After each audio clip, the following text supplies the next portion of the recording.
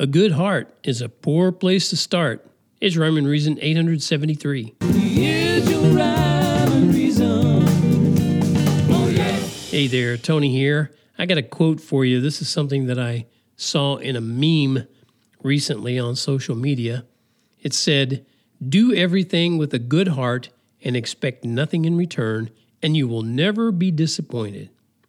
Yep, seems like a real nice Hallmark greeting card, right? But you know what? It falls flat because you don't have a good heart. Now, don't get your feelings hurt. Neither do I. And neither does anybody else. Even the people who think they do, and they think they're nice, and I think I'm nice, but I don't have a good heart. You don't either, and neither do they. And how do I know this? Well, the designer of human beings says this: "The heart is deceitful above all things and desperately wicked. Who can know it?" Yeah, that's in the Bible. But ouch, it doesn't feel good to hear that, right? Why would God say such a thing? I mean, He made us. Didn't He make us nice? Didn't He make us good? It's because He's watched us for a few thousand years, and He's seen what terrible ideas we come up with, day after day, second after second. And those ideas originate from the heart, not that physical pump, the very core of who you are. That's your heart. And you can bet that if God says you have a heart problem, you do. We do. We all do. It was just this kind of perspective that triggered the following from about 10 years ago, where I wrote, "Imagine for a minute that there are 7 layers of the heart. The first layer is a deep, dark indigo where the heart is conceived. The second layer is a rich, regal purple where the heart is created. Then the third layer is a magnetic cobalt blue where the shape of the heart is formed. Next, the fourth layer is a fertile emerald green where love can grow.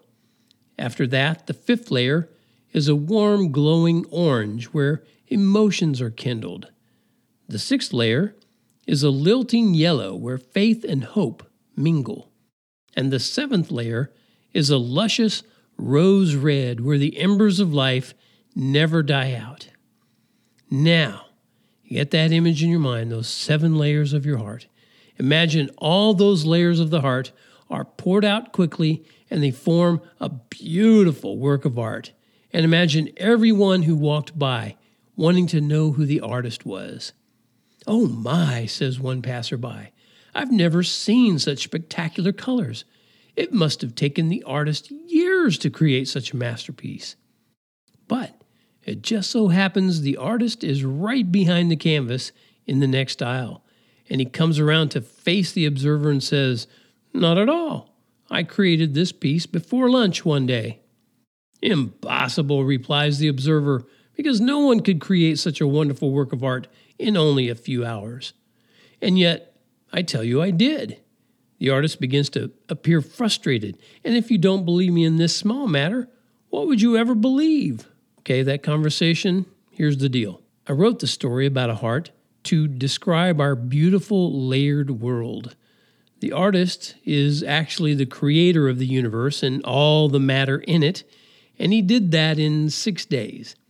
And when, in his wise judgment, he flooded the world one time, about 4,000 years ago, many beautiful layers of sediment were deposited in many places all around the world. And it all happened in days, not millions of years.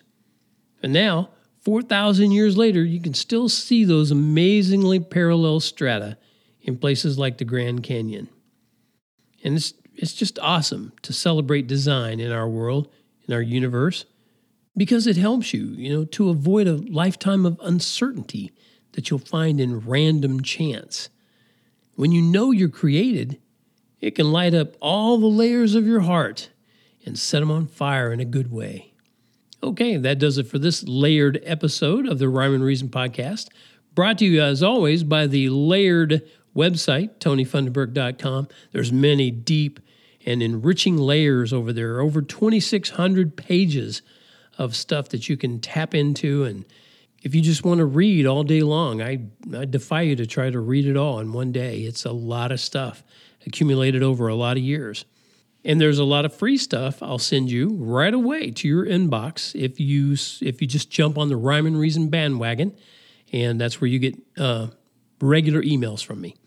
Thank you so much for tuning in to this episode of Rhyme and Reason. And remember, as always, life has rhyme and reason because God made you.